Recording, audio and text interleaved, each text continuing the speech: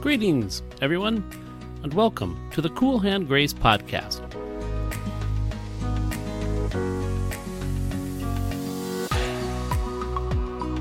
Each week, we explore a biblical passage or topic, offering insight and application and seeking to point us to hope and direction for our lives. We also have interactive questions for each podcast for individual reflection or for small groups.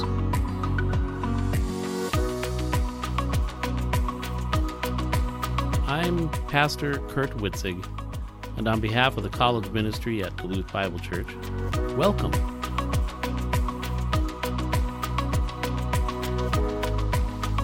Here on the Cool Hand Grace Podcast, we talk a lot about our position in Christ, and our position speaks of a vital union every believer has with the Lord, and it is the basis from which our Christian lives will flow out of.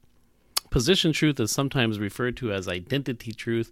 Identity is the qualities, beliefs, values, appearances that make a person who they are and how they self-identify.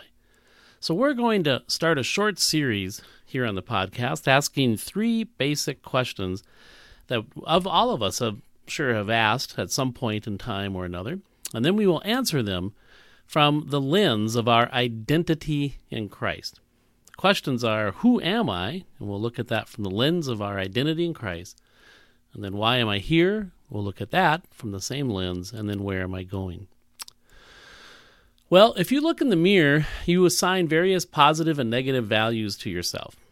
You know, that's me, the ugly one, or the easy on the eyes one, or the big one with the big nose, or the warm smile.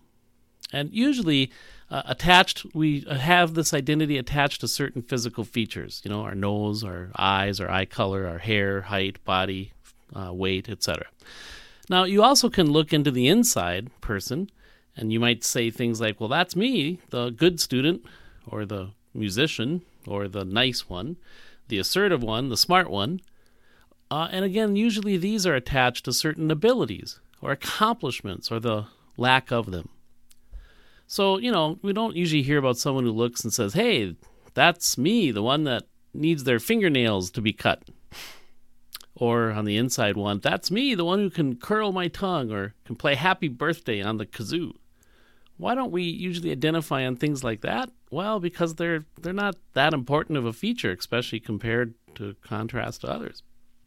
I mean, our identity comes because of what other people think, and we tend to draw our sense of identity from the other's view of you, and we draw conclusions about ourselves based on others' views.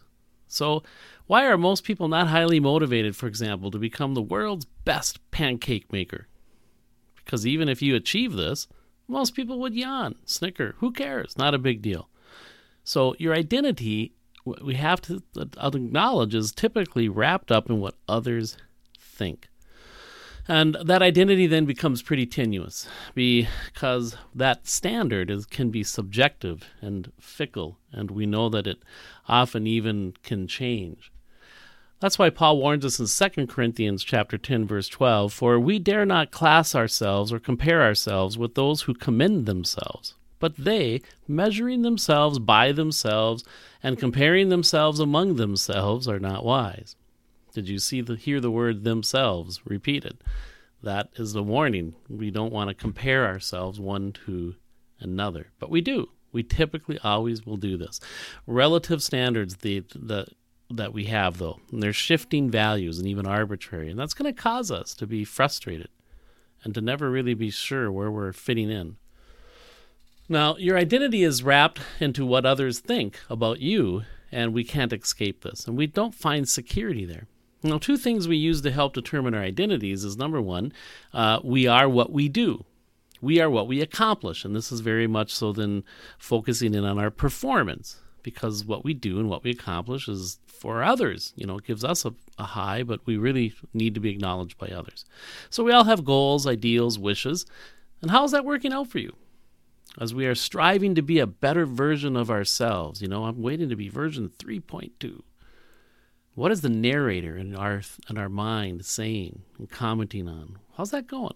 Always trying to accomplish and perform and Well, the second thing that we will use for our determining our identities is what others are saying. What do others say about us? Who do others say we are?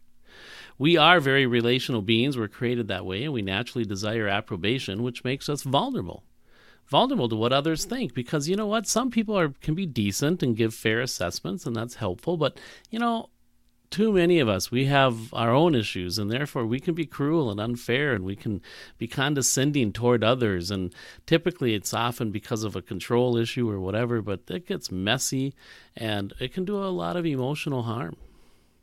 But these two areas that we look to identity based on our own accomplishments and performances or what others say who we are, they're straight up wrong, and they will never really work, and they yet are all we know.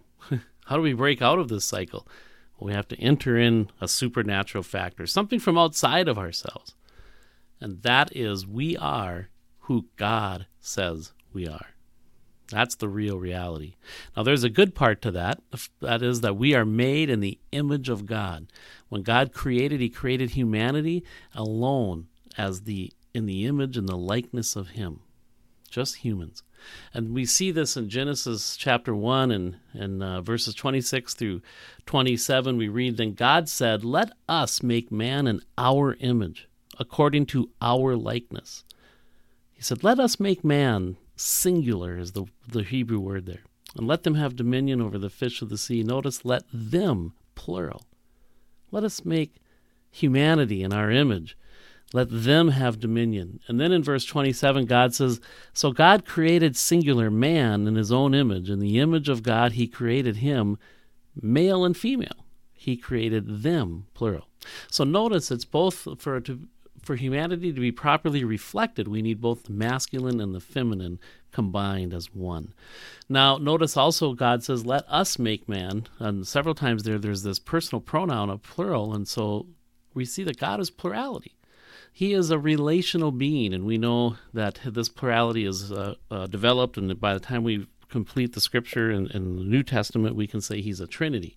So we see then that God is relational in this eternal bond of the Trinity for all eternity past, and he created the humanity alone to correspond to him, to correspond to that image of him, and to be able to relate to him. So it's like we have a small g for all of God's attributes. I mean, God is a capital G, we're a small g. God is sovereign, but he's given us sovereignty and free choice and such, and it's all under the umbrella, though, of his ultimate sovereignty. God is righteous, he's made us with a sense of right and wrong. God is just, we have that same sense of even justice, and he's relational, we have complex human relationships. And we have an intellect that God is all wise. We have an intellect that's like none other on the planet Earth, and so forth. And so we are made like God, obviously much under him in all of his attributes, but we can express ourselves and relate to him and correspond to him and have fellowship with him as he created us in that sense. Well, Colossians 1:16 also reminds us that all things were made through him and for him. So we were created for him as well. So God is including humanity into this amazing eternal relationship that he's had since eternity past. He doesn't need us, but he wants us. And our value is tagged to him and his creation of us. Now, the not-so-good part about the creation is that we were created in the image of and the likeness of God, yes, but then we also had the fall, and we have become sinners. We are actually identified and find ourselves naturally related to Adam and his sin and his rebellion. We are, positionally, we would say we are in Adam. Now, God's intended purpose for us to have this relationship with him was lost. We are separated from him now through that sin. We're now part of the kingdom of darkness, and the relationship of God's, who is right and holy, he must separate from us, which are sinful and not holy. And his issue of justice and righteousness needs to be settled as well. And so we have become lost as humanity, separated from God, under condemnation in Adam. But the good news is this: the value of something can be determined, can be seen, and what one will pay for it. And so God sees value in what he created, and he desires relationship with us still. Even in our fallen condition, he loves us even though we have sinned. His love is not altered by our sin. And in his love, he pursues this our world of sinners. John 3:16 reminds us that God so loved the world, he gave his only begotten Son, that whoever believes in him shall not perish, but have everlasting life. And so we read about the incarnation, where Jesus is born and enters into our lost world, fully human and yet fully God at the same time, in this union of who he is. And he's identified then with humanity, and he comes in because of God's love. And then we see the cross, where Jesus goes to the cross and dies, satisfying God's justice as he takes upon himself God's wrath for our sins and God's punishment for what we've done. And this, again, according to Romans 5:8, is demonstrating God's love toward us. The incarnation, the cross, these things are accomplishments that God is seeking to do to retrieve a relationship with us.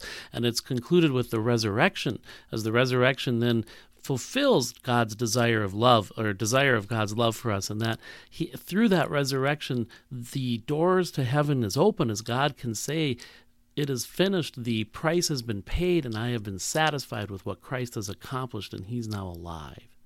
So God proclaims through the resurrection his propitiation and how things are paid in full. Our sins are paid in full.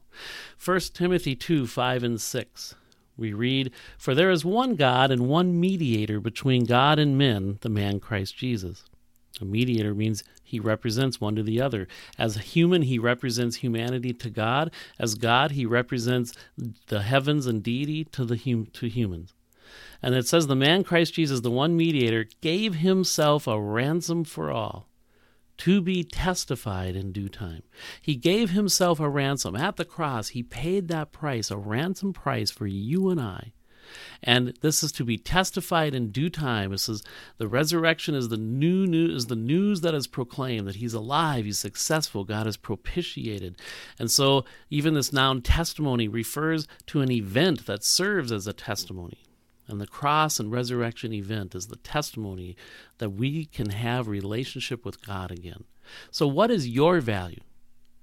Well, what was paid for your rescue from separation from God? What was the ransom price? It was the very death of Jesus Christ, his own life, the ultimate sacrifice given on our behalf. It is priceless. So we are of infinite value. And that value is tagged to God because he made us. And we are then corresponding to him uniquely as only humans can. And so we're at a crossroads. Here, this great rescue mission has been successfully completed. Life is now offered freely as a gift. God is seeking to persuade you of his love for you. The demonstration of that love has been expressed. The reality of eternal life is available. And so faith is to be persuaded so that we will trust. And God wants to persuade us. Trust is to believe, to rely on. So in order to get into heaven, we must believe in what Christ has done alone, and his merit and his work. No works can save you. Nothing you do for God can ever save you. You and I, we are spiritually drowning, and we need rescue. It's the rescuer who does the work. It's the rescuer who receives all the credit. We get in on this by grace, undeserved favor. But God loves us in spite of ourselves, and the very basis of our salvation is not ourselves. That's why Ephesians 2:8-9 reminds us, "For by grace you have been saved through faith, and that not of yourselves, it is the gift of God, not of works, lest anyone should boast." See, the basis of our salvation is grace. We've been saved through faith. And our salvation is not of ourselves. It's the gift of God, not of works. Boy, if we get a hold of that, it's a wonderful, wonderful truth. So what happens when you believe? Well, the Bible's going to say we are then born again. We become regenerate. We have life. We receive new birth. We were spiritually dead. We were separated in Adam, but now we are in Christ, alive, a child of God. And being in Christ, with Christ, these various phrases all describe us now in our new state. In Christ. The very essence of Christianity and the Christian life is coming out of this in Christ position relationship. Notice how this phrase is used in Ephesians chapter 1, beginning in verse 3. "Blessed be the God and Father of our Lord Jesus Christ, who has blessed us with every spiritual blessing in the heavenly places in Christ, just as he chose us in him before the foundation of the world, that we should be holy and without blame before him in love. He's predestined us to the adoption as sons by Jesus Christ to himself, according to the good pleasure of his will, to the praise of the glory of his grace, by which he made us accepted in the beloved." In him we have redemption through his blood and forgiveness of sins, and according to the riches of his grace, which he made abound toward us in all wisdom and prudence, having made known to us the mystery of his will, according to his good pleasure, which he purposed in himself. So notice these in him, in himself. It's used 10 or 11 times in these 11 verses in Ephesians 1. We have an adoption as sons in him. We have an inheritance which is related to life in him. So we're a new creation, spiritually alive, a child of God with a position in Christ. So what? Who am I? Why does this matter? Who am I? Let's apply this with and answer this question through these glasses, these lenses of I am in Christ. First, we have to acknowledge that with the new birth, there was a death. We've referred to this before, but just briefly in Romans chapter 6, verses 3 and 4, Paul says, "Or do you not know that as many of us as were baptized into Christ were baptized into his death?" This is referring to a spirit baptism, and that's how we get placed into Christ. When we get saved, the Spirit puts us in Christ. So we're identified with him, as baptized means to be placed into. So we're baptized into his death. We're co-crucified with him. Therefore, we were buried with him through baptism. So we're baptized, identified with his burial. And then just as Christ was raised from the dead by the glory of the Father, even so also we should walk in newness of life. So we're identified with his newness of life. The old you, friends, was crucified. That who you were in Adam. That identity is no more. You know, your personality is fine, your human attributes are fine, and your skills, all that's fine. But your identity in Adam was not. And God took care of that. You were co-crucified with Christ. Who you were in Adam is now finished, and you are now a brand new creation. You are in Christ. And why is that important? Because Galatians 2:20 now is a key verse in our Christian life. It says, I have been crucified, Paul says. I was co-crucified. See, that's what we just talked about. I have been crucified with Christ. It's no longer I, the I in Adam who used to be. It's no longer I who live, but Christ lives in me. And this new life, the life I now have as regenerate and born again, the life which I now live in my body, I live by faith in the Son of God who loved me and gave himself for me. So this is true. Christ is in you, and the life which you now live, you live by faith in the Son of God. And that is true of you, believer, whether you've been walking that way or not, whether you've been enjoying victory or whether you've been failing. Because this is positional truth, and it's not based on our walk. You are in him, and he is in you, and that is the fact. That's the life that God sees, the new life, the Christ life in you, and that's what he recognizes. Our position in Christ means that the old you has died, and the pressure now to perform and to do more and to jump higher and to not fail, and all of that is related to who we were in Adam, and that person's been co-crucified, and that person's gone. The old identity was the one we needed for in comparison to one another and to people, or what people said we were. That's all gone. It's who God says you are. That's what matters. And you are a new creation in Christ. And he is in you, and you are in him. You've been baptized and put in him, and now he has indwelt and lives in you. The Spirit, by means of the Spirit, he is in you. And this speaks of incredible togetherness, relationship, potential fellowship. Your position in Christ speaks of this amazing union with him. Now, Galatians 4:19, just a few verses later, Paul was desiring to the Galatians how he wanted them to basically to grow in their salvation. And he says, until Christ is formed in you. Just that phrase, until Christ is formed in you. The verb formed is morphu, and it talks about developing or becoming, being formed. And the word was used as a work that artists would be using when they were creating their art. They're forming and it's developing. And so here's a reality. Christ is in you, and God wants to conform us to become more and more like him, conformed more and more to the image of his Son. Notice image, just like Genesis chapter 1, God created us in his image, and here's how we can be restored even and internally, spiritually, in that image. Think of a small boy in his dad's dress shirt. He's 4 years old, and the shirt is way, way, way too big for him. But in time, the shirt stays the same, but that young boy grows and grows. And that's the idea, until Christ is formed in you. You know, the shirt that stays the same, that's our position truths in Christ. And we hopefully get formed into who we are in Christ more and more practically. So we get to participate in this divine life daily as God wants to interact with us in this relationship. You know, it reminds me kind of the idea of the American Idol format for their contest. You know, each week when the winner is determined and everything's sorted out, that winner gets to sing a final song on stage. And, you know, because now they have won, that's why they're going to perform. They have won, so they're not performing and singing for the evaluation and the pressure and to convince the judges, etc. They sing far more relaxed, far more with enjoyment and the pleasure of singing, not the performance of singing. And that's how it is with us in Christ. You no longer work for approval. You and I, we function from approval, from the fact that we are in Christ. That's our identity, and it matters. So how do you see yourself? Do you see yourself in the old, in Adam, or in the new, in Christ? Are we trying to perform? Are we trying to really being beaten down by what others say who we are, etc.? Or are we enjoying and depending on who God says we are in Christ?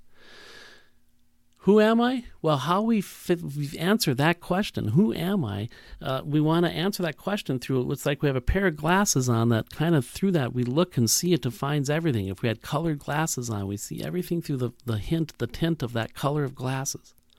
So do we have the glasses on, which we see everything kind of ourselves and trying to jump through hoops and perform, and then the life narrator that's within, that voice within, speaks through those glasses we choose to put on? And sometimes we hear this is we hear these truths about who we are in Christ and all of that, and we can become a little dull. We can be facing trials or difficulties, and all that those things about who we are in Christ becomes just kind of like a quip, a pious platitude, you know, an insincere talk about religion or morals. That's what pious platitudes are. You know, forgive and forget. Winners never quit. Great minds think alike. Money can't buy happiness. Don't be sad that it is over. Be sad that it happened. Only dead fish go with the flow. Just leave me alone. That's how we can get with some of these quips. And there's biblical ones too. They're actually straight up true. They're from the Word of God. But sometimes we can flinch at them, we get irritated by them when we're in the midst of a trial or whatever, and someone says, oh, God won't give you more than you can handle. Count it all joy. Pray without ceasing. All things will work for good. And we can get just annoyed as well. Because why? Our circumstances in that situation are big and real and raw and difficult. And the quip just seems so flippant. No real regard for what's going on and what you're facing. And the quip sounds so easy and dismissive. And so the truth, vital truth, good stuff, often probably poorly shared, but that truth isn't really believed when we're in that state. And here the stuff in front of you, this trial, whatever it is, it's significant and it's bearing down on you, and you're not seeing clearly the value of the truth. So what is this really? It's having the wrong pair of glasses on. We're looking at glasses that are tinted, and they're tinted subtly with the Adam subtle identity. We're going back to our performance and back to what others are thinking in approval of us, and back to those comparisons in one way or another. And the focus isn't really quite on Christ or who you are in Him. So here's like a chart that I'll just kind of verbally walk through. But we'll try to just see how it is so helpful if we allow ourselves to meditate on these kinds of truths. For example, in our natural glasses, the Adam glasses, we'd say, I'm scarred. But with the Christ, in Christ, God says, no, you are healed. As Isaiah 53:5 says, He has healed us. I am a sinner. In Christ, that God says, no, you are forgiven. And we have verses for these, but we won't go through them for the sake of time. But I am broken. In Christ, God says, no, you are made whole. Colossians 2:10, you are complete in Him. the natural Adam glasses. I'm rejected, God says. In Christ, you are mine. Natural in Adam glasses, I am alone. In Christ, we look at who am I? No, God says, you are with me. You're not alone. I'm failing. No, in Christ, you are victorious. He is the overcomer of the world. In Adam glasses, I am abandoned. In Christ, you are adopted as a son, as a child. I am afraid. You are secure in Christ. In Adam, or under the Adam glasses, I am unworthy. And God reminds us, no, in Christ, you are loved. I'm wandering or lost. In Christ, God reminds us that you are shepherded. The Lord is my shepherd. In the Adam way of looking at things and trying to find our identity, I can't measure up. And the Lord says, in Christ, you are accepted. I hate myself. No, in the Christ, you are not condemned. I'm sad. In Christ, you are understood, as the Spirit even makes intercession for you, and when you can't even express that in words. You're understood. I'm a servant.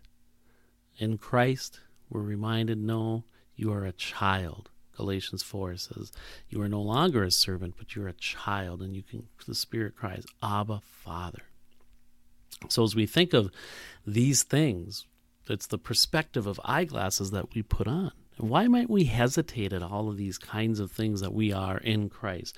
Why might we find temporary resistance or uncertainty there? And it's because we're not mixing that with faith. Again, the trial, the difficulty, whatever is going on is overwhelming us, and so we don't feel it. Or we maybe sense we're not deserving of it, and so we waver. We might think that's more true of others, but that's not as true for me. But there it is in the Scriptures laid out. That is how God sees you. You are who God says you are. So I like the Romans 4:19 through 21, referring to Abraham and Sarah. I mean, God promised them a child, a miraculous birth when they were well beyond age. And that didn't happen immediately. It took some time before Isaac was born. And Abraham and Sarah, they struggled with that good news. They heard good news, you are going to be parents. And God told them that, and it was hard for them to fathom. And their story wasn't all perfect. They had some bad chapters in their story, or some, where they made some blunders and they stumbled in unbelief. But here in Romans 4, we're reading the summary of their story. And we read, and not being weak in faith about Abraham, he did not consider his own body already dead, since he was about 100 years old, and the deadness of Sarah's womb. He didn't look at that. He didn't consider that. Instead, he did not waver at the promise of God through unbelief. He didn't do that. But he was strengthened in faith, giving glory to God and being fully convinced that what God had promised, he was also able to perform. That promise, you're going to have a child, can't wait till your parents, might have sounded like an irritating quip in those darker chapters when things weren't going so well. But they learned over the process of time, and they obviously were persuaded until Abraham became convinced, and that's what faith is being persuaded so as to trust. And now we read as the summary of his story, he didn't waver, as he became convinced of the promises of God.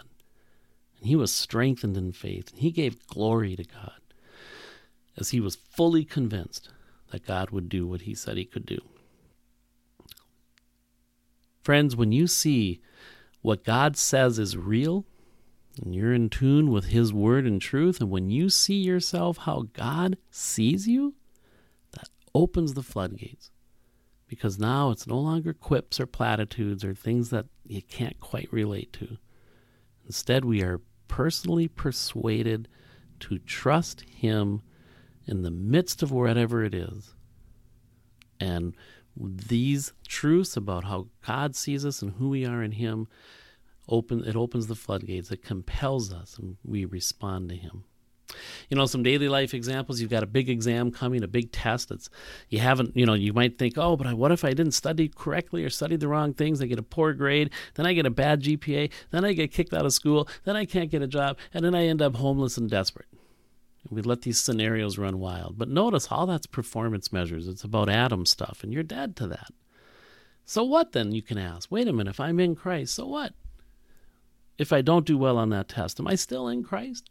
Is he still king? Is he still Lord in my life? Am I still in him and he's still in me? Am I still going to heaven? Do I still have the Holy Spirit? Yeah, I can be persuaded of these things and put on those glasses and allow those glasses of who I am and who God says I am to impact my whole outlook on life. Boy, maybe you lost your job, the coronavirus things, and are impacting so many, and you could have corresponding anxiety or even some anger or some uncertainty, fear. Put on those glasses. Who am I? God says who I am. Does God care about my situation? Yes. Am I known? Yes.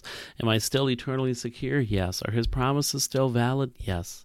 Am I understood? Yes. Maybe you failed or sinned again, and you're running yourself down. The narrator is going on and on about negative talk. You always do this. You never seem to fail. You should be well beyond this by now. What is your problem? Performance standards. What others say about you. That's what you're worried about. That's what's consuming us. And that's related to Adam, and that person's dead. We're concerned about a dead person in there, what people say about him. Because that's not who you are. You're not in Adam. We are in Christ. We put those glasses on. We recognize that in Christ I am forgiven. In Christ I've been made whole. In Christ I can thank the Lord for the Spirit of God and his enabling power who is potentially there. I can walk potentially under him. In Christ I am loved, and I'm, again, not condemned, and I'm accepted. And there is hope, and there is change and future before me. Maybe you've been criticized, and it hurts, and inwardly it's true. Maybe a lot of it was true, and now I'm a loser, I'm a failure, and here we go again. No. You are in Christ. Those glasses means that God is with you. You even are victorious and a conqueror in Christ. And there's hope and change clearly possible there because you're not condemned. So your union with Christ is real, friends. It's not a fairy tale. The question is, do you believe this? Do your glasses that you wear allow you to think this way? That's the glasses the Lord wants to persuade you with and tint them according to spiritual truth and these rich things. Theologians call this the mystical union. That means it speaks of mystery, because this involves faith and this dynamic relationship and interaction with a supernatural scale. And that's a charmed life. Jesus calls it the abundant life in John 10:10, and that's there. So who am I? Let's look at that and answer that through the glasses and the lens of my position in Christ. I am a born-again child of God, and all those things are true of me. And as I better understand Christ, that truth, Christ is formed in me, and I can walk in newness of life. Let's pray. Father, we thank you, and we come before you celebrating this wonderful truth of our identity and position in Christ. It's all by grace, so undeserved, and yet it's all accomplished and secured and made available to any and everyone who believe in Jesus and receive eternal life based on his work on their behalf. Thank you for the simplicity of that salvation, and thank you for the simplicity of the Christian life. Christ lives in us, and we walk the same way we got saved, by faith. In Jesus' name, amen. Well, thanks for listening. We do have interactive questions for this podcast, as well as if you wanted that chart we mentioned, just email us at coolhandgrace@gmail.com. And feel free to send us any feedback as well. Until next time, remember, where the Spirit of God is, there is always hope.